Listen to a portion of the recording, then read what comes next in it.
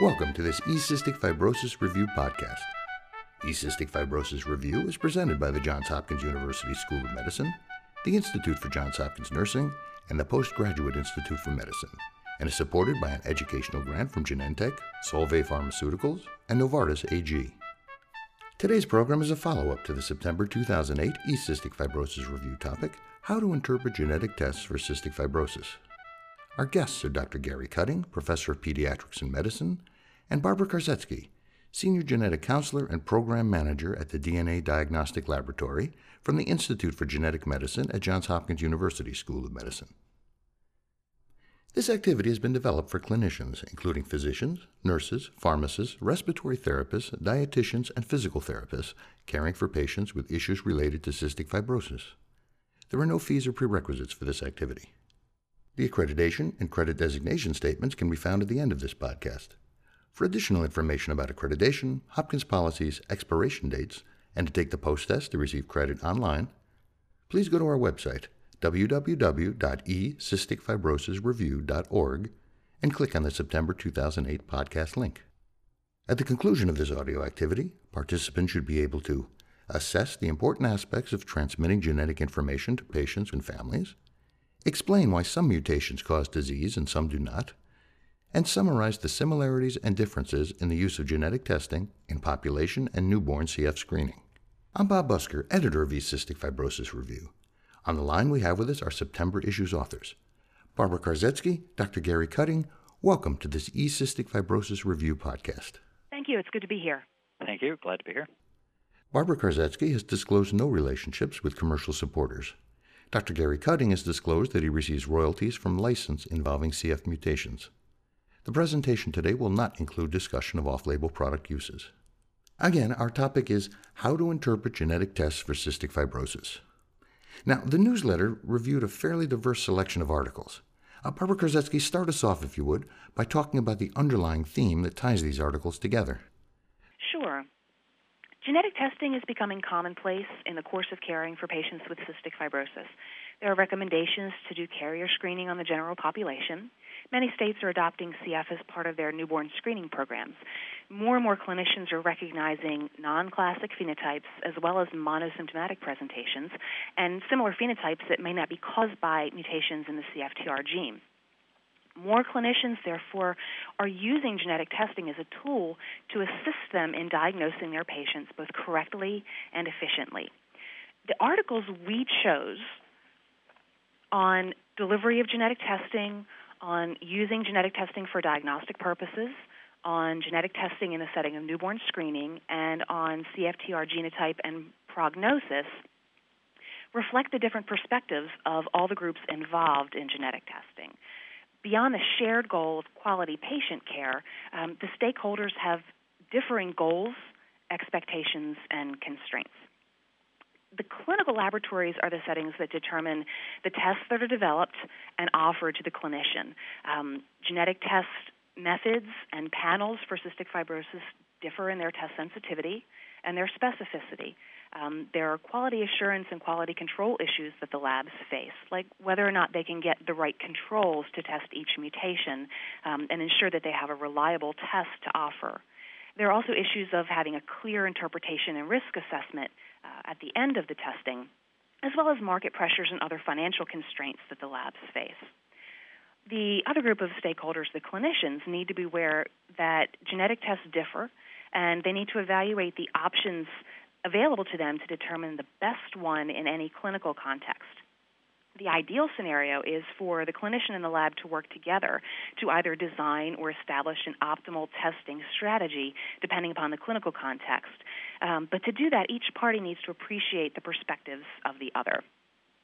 The third group of articles that we have are newborn screening. We chose these because newborns represent probably the largest and fastest growing population segment that's tested for cystic fibrosis. So issues regarding employing CF genetic testing in this setting are of paramount importance for pediatricians as well as specialty CF care personnel. It's especially important to consider these issues in caring for families in which there's some ambiguity created by the newborn screen process, like a situation of having a positive immunoreactive trypsinogen, but no or only one mutation identified as part of the genetic component of testing, or children who have gone through the newborn screening process and screen negative who later in childhood go on to exhibit some clinical symptoms or non-classic CF. Lastly, prognostic information is often a primary concern for families. They often seek anticipatory guidance. Genetic testing for CF has a limited role to play in prognostic prediction right now, but it's important for both families and clinicians to understand these limitations and learn a little bit about how researchers are working to add to our information regarding the functional and phenotypic significance of CF mutations. Dr. Gary Cutting, anything to add?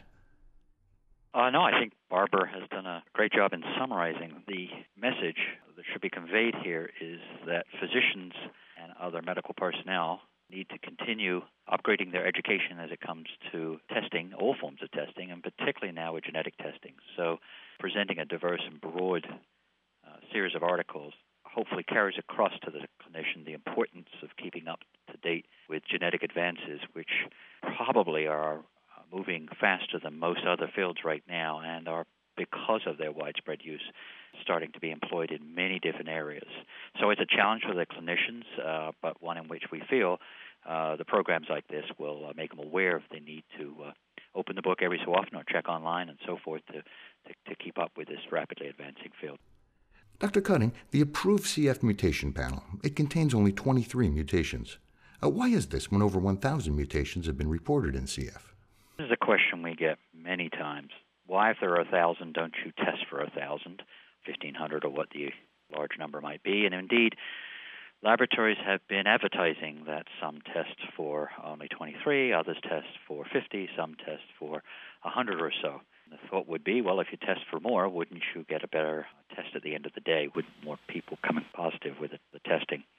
Well, the issue is that not all of those mutations, of those 1,000 mutations, are as common as each other. Some are extremely rare. They occur in one or only a few people worldwide. So in order to have an effective test, you really would want to first pick in that effective test the most common mutations, the ones that are seen over and over again. And since we see those mutations over and over again, we have a high degree of confidence that those mutations are associated with disease. For some of the more rare mutations, because they've only been seen in a few patients, we don't have that much strong evidence that they actually cause disease. So when we talk about mutation, we have to keep in mind that it can be any change in DNA, and that change may or may not cause disease. If it doesn't cause disease, we generally call it, if it's frequent enough, a polymorphism. And these polymorphisms are usually benign in their nature. So the test, the 23 mutation test that's been most commonly used, is based on recommendations of the American College of Medical Genetics, and it was based on a frequency evaluation. That is that each of these mutations is found in the general population at a frequency of 0.1% or greater. In addition, each of the mutations have been seen frequently enough and have been studied in research laboratories where we have a high degree of confidence that each of those mutations causes cystic fibrosis. Now, we know that a number of the other mutations in that list of 1,000 or more have been evaluated in laboratories. Approximately 50 to 75 have been investigated. And we know that some of these mutations, now that more testing has been done, some of these mutations have been seen in more individuals, both in the United States and in other countries in Europe, for example. So our ability to now make calls as far as the disease liability of a greater number of mutations has been considerably enhanced. And indeed, to address this issue, there will be a project ongoing called CFTR2 that will look at these other mutations and to determine their disease liability. At the current time, however, the present list of 23 mutations represent the best compromise between sensitivity, specificity, most importantly, cost. The cost issue is one in which we have to consider, from Ms. Karczewski said from the prior question, that laboratories have to consider how well their tests are operating. And costs have to be considered when you're doing 1,000 mutations versus 23, and how much more value you're getting for that extra 900 or so mutations. So again, to keep the cost down to make this effective test from the laboratory perspective, keeping to 23 mutations that have been highly validated allows laboratories to offer this test at an optimal cost for both diagnostic testing and for screening purposes. Ms. Krasetsky? Just to point out that in the scenario or the clinical context in which the 23 mutation panel is used most often, and that's population-based carrier screening or newborn screening, or as a first step in a diagnostic path, that it fulfills its function very well, and to know that that's not the only test out there, that if that fails as a first step in an attempt to diagnose a patient, there are other, as Dr. Cutting mentioned, other panels, more expansive, that may include mutations more common in other ethnicities, and there's always the option to move to mutation scanning or full sequencing to really figure out a problem case. I want to stick for a moment on the lab approach to these rare or novel CFTR mutations. Dr. Cutting, would you elaborate a little bit on the procedures the lab goes through to interpret these sequence changes? This concept follows directly on what Barbara just mentioned about the more extensive panels and techniques that can be used to look for a larger group of mutations, the scanning and sequencing techniques. The issue when they apply these techniques is whether or not, as I mentioned earlier, the mutation actually causes disease. So the laboratory does have a challenge in looking at the mutation and trying to think through, does that change alter the property of the protein? Does it alter some other property of the gene? And therefore, what is its likelihood that it will cause disease? Now, there are some changes in DNA which we know from study of many genes that will be very likely to cause a problem with the function of the gene. This is where there is an introduction of something called a premature termination codon. That's a stop signal that gets placed into the sequence, the coding sequence of the gene, by a change of a single nucleotide or by a removal or addition of a certain number of nucleotides that shifts something called the reading frame of the protein, a reading frame of the gene, that will then lead to a stop signal being placed in the wrong position. There can also be changes in the way the gene is put together, the way that the coding regions are assembled. This process is called splicing. And if the splicing is abnormal, pieces are missing or additional pieces are put in, again, it shifts the reading frame and you can get a stop signal in the wrong place. Get a stop signal in the wrong place, you don't make a protein that is full length, or in many cases, you don't make any protein at all because the RNA containing the stop signal is removed in the nucleus. So those types of changes, which account for about a quarter to a third of the changes in the CFTR gene, can be predicted to be deleterious. The changes, other changes that alter one amino acid or a few amino acids can be much more challenging. That's because some proteins are tolerant to changes in amino acids and still function okay. So the question is, if we find a change, or if a laboratory finds a change in a single amino acid, does it necessarily mean that it changes the function of the protein? Well, there's a variety of things a laboratory can do. They can look at the protein sequence of the CFTR in different species. So the CFTR sequence has been determined by various sequencing projects in a variety of species, other mammals, in reptiles, fish, all the way down to quite primitive organisms, Drosophila and so forth, so that one can do what we call alignment, which is you line them all up and see where everything agrees as best as possible and find positions where exactly the same amino acid is found at the same location in all the species. That means that if it's found, the same amino acid is found in the same position in all species, that means that Mother Nature probably wanted that amino acid at that location for a good reason. More likely because it's important functionally to the protein.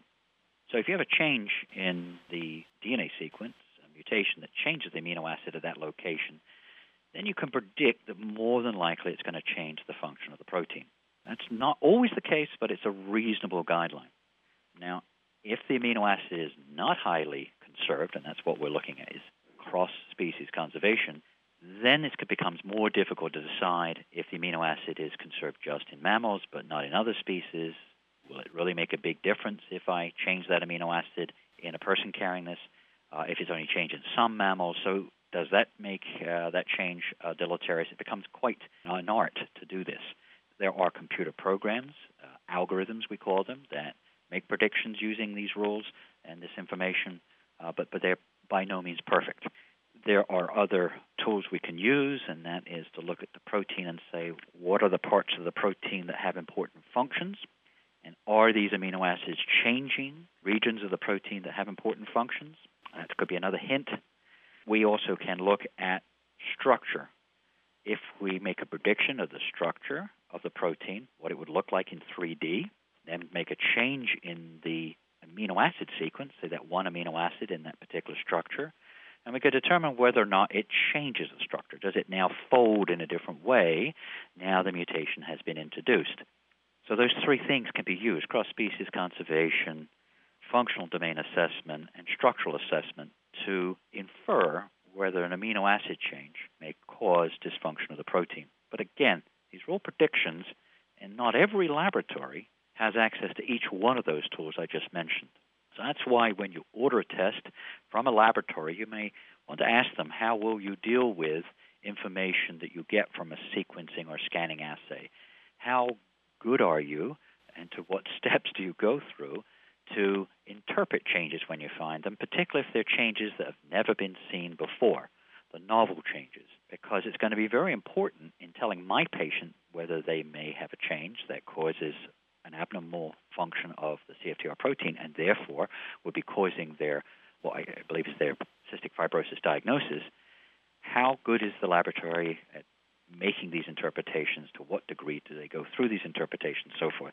It's good to ask that ahead of time, because it's very difficult after you've got the information in your hand to then go back to the lab, and if the lab says, well, we don't do any further evaluation, then you're in a difficult situation and then have to search around amongst the community to find individuals who can help you interpret that information. Now, there are other guides that we in the genetics laboratory can use that can assist, and these involve looking at the family to see if other individuals in the same family who are affected with cystic fibrosis contain those changes, and others that who are healthy do not have those changes. That helps us somewhat, but it's not a perfect test. There sometimes are additional studies that can be performed on the patient that we would say we think this change may cause disease, but you need to correlate it with the clinical information. So that might be beyond doing a sweat test in a CF patient, might be doing something we call a nasal potential difference test, and that might help interpret the mutation information. So sometimes, or frequently, working hand in hand, I'd have to say, with the clinician, the laboratory that is working with the clinician, as Ms. Karzeski indicated in her answer to the first question, is critical, because then with information that the genetic level is somewhat difficult to interpret, can be assisted once we work with a clinician to further investigate the clinical features of the patient and then mesh that with the genetic information. Finally, I'll come around to what I mentioned a little earlier about a project that's underway, funded by the United States Cystic Fibrosis Foundation, to evaluate the functional consequences of all of the mutations that have been reported in the CFTR gene. Now, this is going to take a couple of years to do, but the Foundation is recognized as a patient care organization that a number of families and patients and also clinicians are left with incomplete information when a genetic test is done. A novel mutation has been found. One does not know exactly whether it causes disease or not, and it is therefore of limited value for the patient.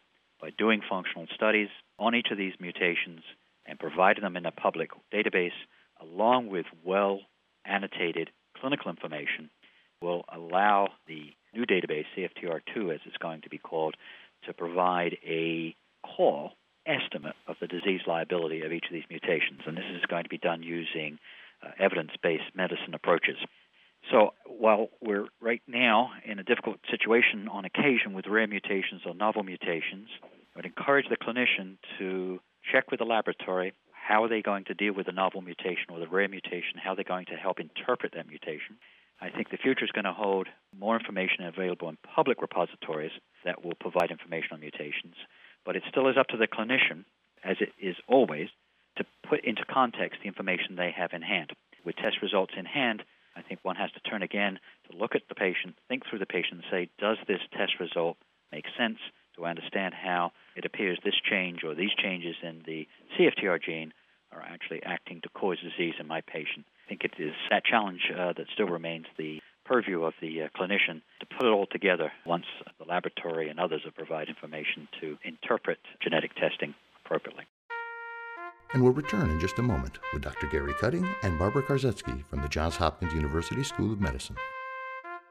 Hello, I'm Megan Ramsey, nurse practitioner and clinical coordinator for adults at the Johns Hopkins Cystic Fibrosis Program at the Johns Hopkins University School of Medicine. I am one of the program directors of Cystic Fibrosis Review. These podcast programs will be provided on a regular basis to enable you to receive additional current, concise, peer-reviewed information through podcasting, a medium that is gaining wide acceptance throughout the medical community. In fact, today, there are over 5,000 medical podcasts. To receive credit for this educational activity and to review Hopkins policies, please go to our website at www.ecysticfibrosisreview.org. This podcast is part of Cystic Fibrosis Review, a bi-monthly, email-delivered program available by subscribing.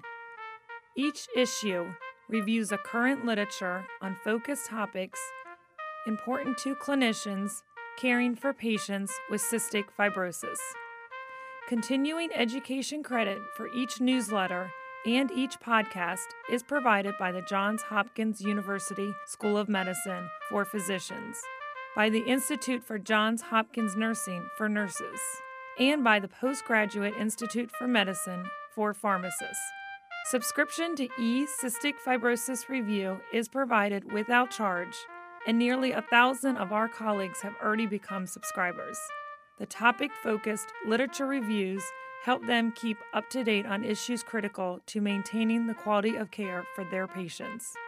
For more information, to register to receive Cystic Fibrosis Review without charge, and to access back issues, please go to www.ecysticfibrosisreview.org.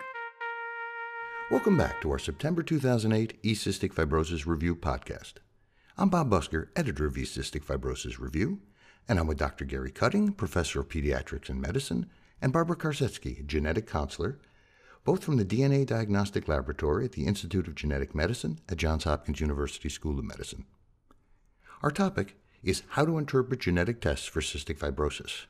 We've been discussing the interpretation of genetic sequence changes. I'd like to switch gears now, and I'd like to ask you to comment on how a clinician should discuss the results of CF testing with patients. Ms. Karzetsky? Sure. I think I'd like to start by echoing Dr. Cutting's sentiment that knowing the clinical context in which testing is at this point proposed is essential. The physician-clinician needs to know the situation, the clinical situation, the ethnicity of the patient involved in order to accurately counsel on things like test sensitivity. And this should be done prior to initiating testing.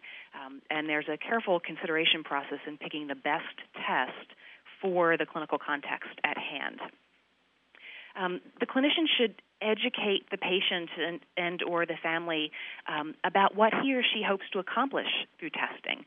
In looking at what are the clinician's goals in offering testing. Is this to confirm a fairly solid clinical diagnosis? Is this to make a situation where the diagnosis is still fairly uncertain? And do the goals of the clinician coincide with the family's goals? Do they have similar expectations of the process of testing, what can be accomplished, and what tasks each of them have to get through the testing process? Is the family adequately prepared regarding issues of how expensive this testing can be, especially if you're going through the diagnostic process of starting out with a panel, moving to an expanded panel, moving to a mutation scanning or sequencing test, potentially ultimately to a deletion test or referral to a research laboratory to really work out a complex case. Is the family aware of issues of turnaround time, of how accurate the testing is, and do they feel it's a worthwhile investment of their time and their resources and their emotions in the process? The other thing to discuss with the family before testing is initiated is what changes will the results instigate? What won't change? What's the next step if results are negative or ambiguous? Are there any next steps available? And what's the next step in patient management? What changes for care, medications, tests, and surveillance based on the results of this test? I think the most important element is providing the family with all of this information, opportunities to discuss and think about the testing process, and then allowing the family or the patient to choose whether testing is something they want to do. As a counselor in a clinical diagnostic laboratory, I often get calls or emails from patients saying, I need to have this done because the doctor said it needed to be done. And there isn't a clear-cut understanding of exactly what the aim or the goal of testing is. I think another thing the physician can do is carefully prepare the family for uncertain or unclear results. Those instances where all of the tools that Dr. Cutting mentioned in the previous question are brought to bear in trying to weigh evidence and figure out whether a change is disease-causing or disease-contributing or not likely to be playing a role for that particular patient. This is especially important in the cases where the clinical presentation or the diagnosis are unclear. Much of the time results are clear-cut, but families expecting a clear-cut yes-no answer are often not prepared for the uncertainty. What does a negative diagnostic test mean? What is a variant of uncertain significance? Families aren't expecting these things to complicate their path toward making a diagnosis and getting a test result.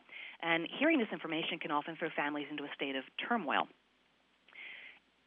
Genetic testing can turn into a very dynamic event for these families. They're expecting something stagnant, give blood, wait, get result, have answers.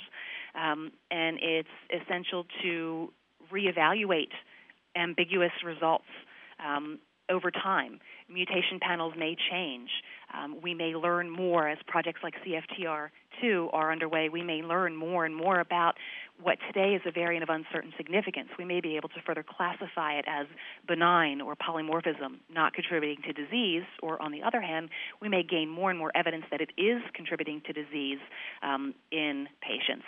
So there's a kind of a burden to continue the conversation with the laboratory over time if the results were not as clear-cut as expected. Very often, clinicians and laboratories want to spend their time and their resources on figuring out the positives, but especially from a physician-family relationship perspective, it's just as important to spend time discussing the meaning of a negative result. Molecular results are evidence. They need to be taken into consideration with other lab results, with a clinical history and a family history. And physicians should encourage and assist families who need help informing their relatives of what's going on and what testing has been done and what the results of those tests mean for those relatives. And, of course, a referral for counseling as needed by the family for either additional education, psychological counseling, or just support through this difficult time. Population-based CF screening and newborn screening. Clarify for us, if you would, the differences between them. I think it might be easier to approach this question with their similarities instead of their differences. Both programs are in place to assist families who are affected by or who are at risk for cystic fibrosis, and both of them employ genetic testing for CF, most commonly in the form of the mutation panels that Dr. Cutting mentioned earlier. The differences between population-based screening and newborn screening lie in their specific aims, their goals, and the methods that they use. So I guess let me start with some basic definitions. Population screening is testing of the members of a couple to determine their risk for having a child with cystic fibrosis. This is so that we can offer reproductive and family planning choices to these couples at risk to enable them to have healthy children. And some of these options include using donor sperm or eggs, doing pre-implantation genetic diagnosis so that only non-affected embryos can be transferred and healthy pregnancies will ensue, prenatal diagnosis once a pregnancy is underway, or potentially the option of adopting unaffected children. Newborn screening is testing newborns to identify as yet phenotypically asymptomatic children who have and will go on to develop symptoms of cystic fibrosis. This is so that these children can have immediate entry into specialized care at CF centers, and it's been proven that such immediate care and attention will improve growth and nutritional outcomes for patients. The newborn screening program has a very similar but secondary effect of educating the families involved, informing them that they are indeed at risk, and providing them with the same subsequent options for reproductive and family planning. In an ideal world, we wouldn't really need both programs. State and other healthcare resources would be placed behind one or the other program as the institution or the organization or the government saw fit. But our current system is far from that ideal in a number of ways. As originally imagined, population-based carrier screening was a preconception event. Couples who were planning a family, who were looking into things, would present for carrier screening, would learn their risks, and therefore would have the full range of reproductive options open to them. In practice, though, it has really shifted into a program that's part of prenatal care. Once a couple is pregnant, once mom is showing up for prenatal care, it's at that time where a nurse in the OB's office usually mentions CF carrier screening, does a brief education on that, and assesses whether the couple is interested in pursuing that testing. In today's society, when we have issues of some women receiving little or no prenatal care, often both members of a couple are not available during the pregnancy for testing. There is a presence of an ongoing pregnancy which can change the perspective of many couples. In these situations, not all couples have the opportunity to choose or to make decisions about their screening tests and their screening results. While a state-mandated CF newborn screening program, while they're becoming more common across the U.S., they're still not yet in place in every state. So while it casts a wider net than maybe some population-based carrier screening programs, it's not all-encompassing either. So we know we're missing, simply by point of access, we are missing some couples at risk or some children who are affected with CF. Another issue is that we're not using a perfect test for cystic fibrosis. As Dr. Cutting mentioned earlier, the mutation panels are designed to detect a reasonable number of mutations in a population to preserve test specificity, knowing that what we're assessing causes disease, while maximizing the test sensitivity or the accuracy or reliability of testing, as well as maintaining costs at a reasonable level so that we can afford to offer these across the board to newborns or to couples who need the testing. We know that we're going to miss some at-risk couples based on false negative test results. We also know that we're going to miss some affected newborns this way. After 20 years of knowing about the CFTR gene, we haven't been able to produce a perfect genetic test, and we're not very likely to in the near future. So for now, both of these programs exist. Both of them serve a very valuable niche in identifying, assisting, and educating families who are at risk for or have a child with CF. And they both coexist to cover as many gaps in the system as possible. Going back now to the newsletter, several of the papers reviewed indicated that knowing the nature of the CF mutations does not help in predicting the course of the disease. Are there any situations where genetic information can aid in developing a prognosis? Dr. Cutting? Well, there is limited areas where genetic information can be useful, and those are related to the pancreatic status. So patients with cystic fibrosis generally develop an abnormality in the secretions that are made by the pancreas and then travel through the ducts and into the intestine. Abnormalities in the viscosity of those secretions leads to destruction of the exocrine pancreas. However, not every patient with cystic fibrosis gets complete destruction of the exocrine pancreas, and they have residual pancreatic function. And that residual pancreatic function, we call pancreatic sufficiency, is associated in general with a better outcome. The patients tend to have less severe lung disease, and they tend to live longer on average. But again, that's an averaging, and that's the population of individuals who are, we call, pancreatic sufficient. And that's about 10 to 15% of CF patients are pancreatic sufficient. Now, work that was done by investigators in Toronto quite a few years ago showed that there was a correlation between the type of mutation in the CFTR gene and whether or not you would be pancreatic sufficient. They discovered that there was a subset of mutations that were consistently associated with the pancreatic sufficient state. And some of these mutations have been studied in functional systems, and we have discovered that those mutations usually allow the CFTR protein to have some function. So these mutations don't knock out the function of the gene completely.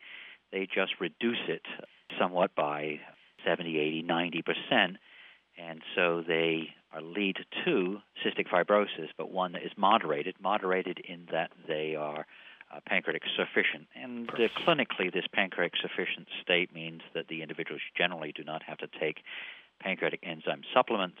And as I mentioned, they have an improved outcome in the lung and survival areas.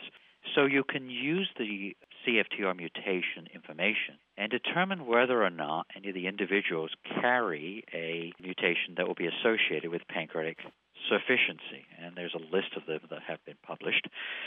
And that would then imply that your patient would likely be a little bit milder and live a little bit longer. But again, I must emphasize that this kind of correlation has been done on populations of patients. When it comes down to the individual patient, you still have to be very careful in trying to predict for that patient exactly how well they're going to do. That is exemplified by the fact that we know some individuals carry these partial functioning mutations that normally would predict that they would be pancreatic sufficient, and yet they end up having severe pancreatic disease. Why does that occur? Variables in the environment, variables in other genes, and so forth contribute to varying the outcome in individual patients. So the mutation information is most useful in populations and in research settings and so forth. You can use the information to subtly shade if your patient does carry one of these pancreatic sufficient mutations. Say that, well, there's a chance that you may be pancreatic sufficient, you will stay pancreatic sufficient, and that may be associated with a little bit longer survival and so forth. But you have to also mention there are patients that are exceptions to the rule, and we don't know for sure for you in person whether or not you're going to follow the average or you're going to be at one end of the spectrum or the other. So again, the information, as we've been saying all the way through this podcast, this information has to be used carefully and thoughtfully to inform the patients and to consider that there are a lot of other factors that come into play, lifestyle and so forth, like we do with many other diseases, have these factors that come into play. And we are recognizing more and more other genes, what we call genetic modifiers, that are going to contribute to this variation in their disease. Thank you, Dr. Gary Cutting and Barbara Kozetsky from the Johns Hopkins University School of Medicine for participating in this E-Cystic Fibrosis Review podcast. Thank you very much. And thank you, too, for this opportunity. This podcast is presented in conjunction with E-Cystic Fibrosis Review, a peer-reviewed CME, CNE, and CPE accredited literature review emailed monthly to clinicians treating patients with cystic fibrosis. Please visit our website, www.ecysticfibrosisreview.org, to register for the program. This activity has been planned and implemented in accordance with the essential areas and policies of the Accreditation Council for Continuing Medical Education through the joint sponsorship of the Johns Hopkins University School of Medicine, the Institute for Johns Hopkins Nursing, and the Postgraduate Institute for Medicine. The Johns Hopkins University School of Medicine is accredited by the Accreditation Council for Continuing Medical Education to provide continuing medical education to physicians. For physicians, the Johns Hopkins University School of Medicine designates this educational activity for a maximum of 0.5 AMA PRA Category 1 credits. Physicians should only claim credit commensurate with the extent of their participation in the activity. For nurses, this 0.5 contact hour educational activity is provided by the Institute for Johns Hopkins Nursing. Each podcast carries a maximum of 0.5 contact hours. For pharmacists, this program is approved for 0.5 hour credit or 0.05 CEUs, awarded by the Postgraduate Institute for Medicine. This educational resource is provided without charge, but registration is required. To register to receive E-Cystic Fibrosis Review via email, please go to our website, www.ecysticfibrosisreview.org. The opinions and recommendations expressed by faculty and other experts whose input is included in this program are their own. This enduring material is produced for educational purposes only. Use of the Johns Hopkins University School of Medicine name implies the review of educational format, design, and approach. Please review the complete prescribing information of specific drugs, combination of drugs, or use of medical equipment, including indications, contraindications, warnings, and adverse effects, before administering therapy to patients.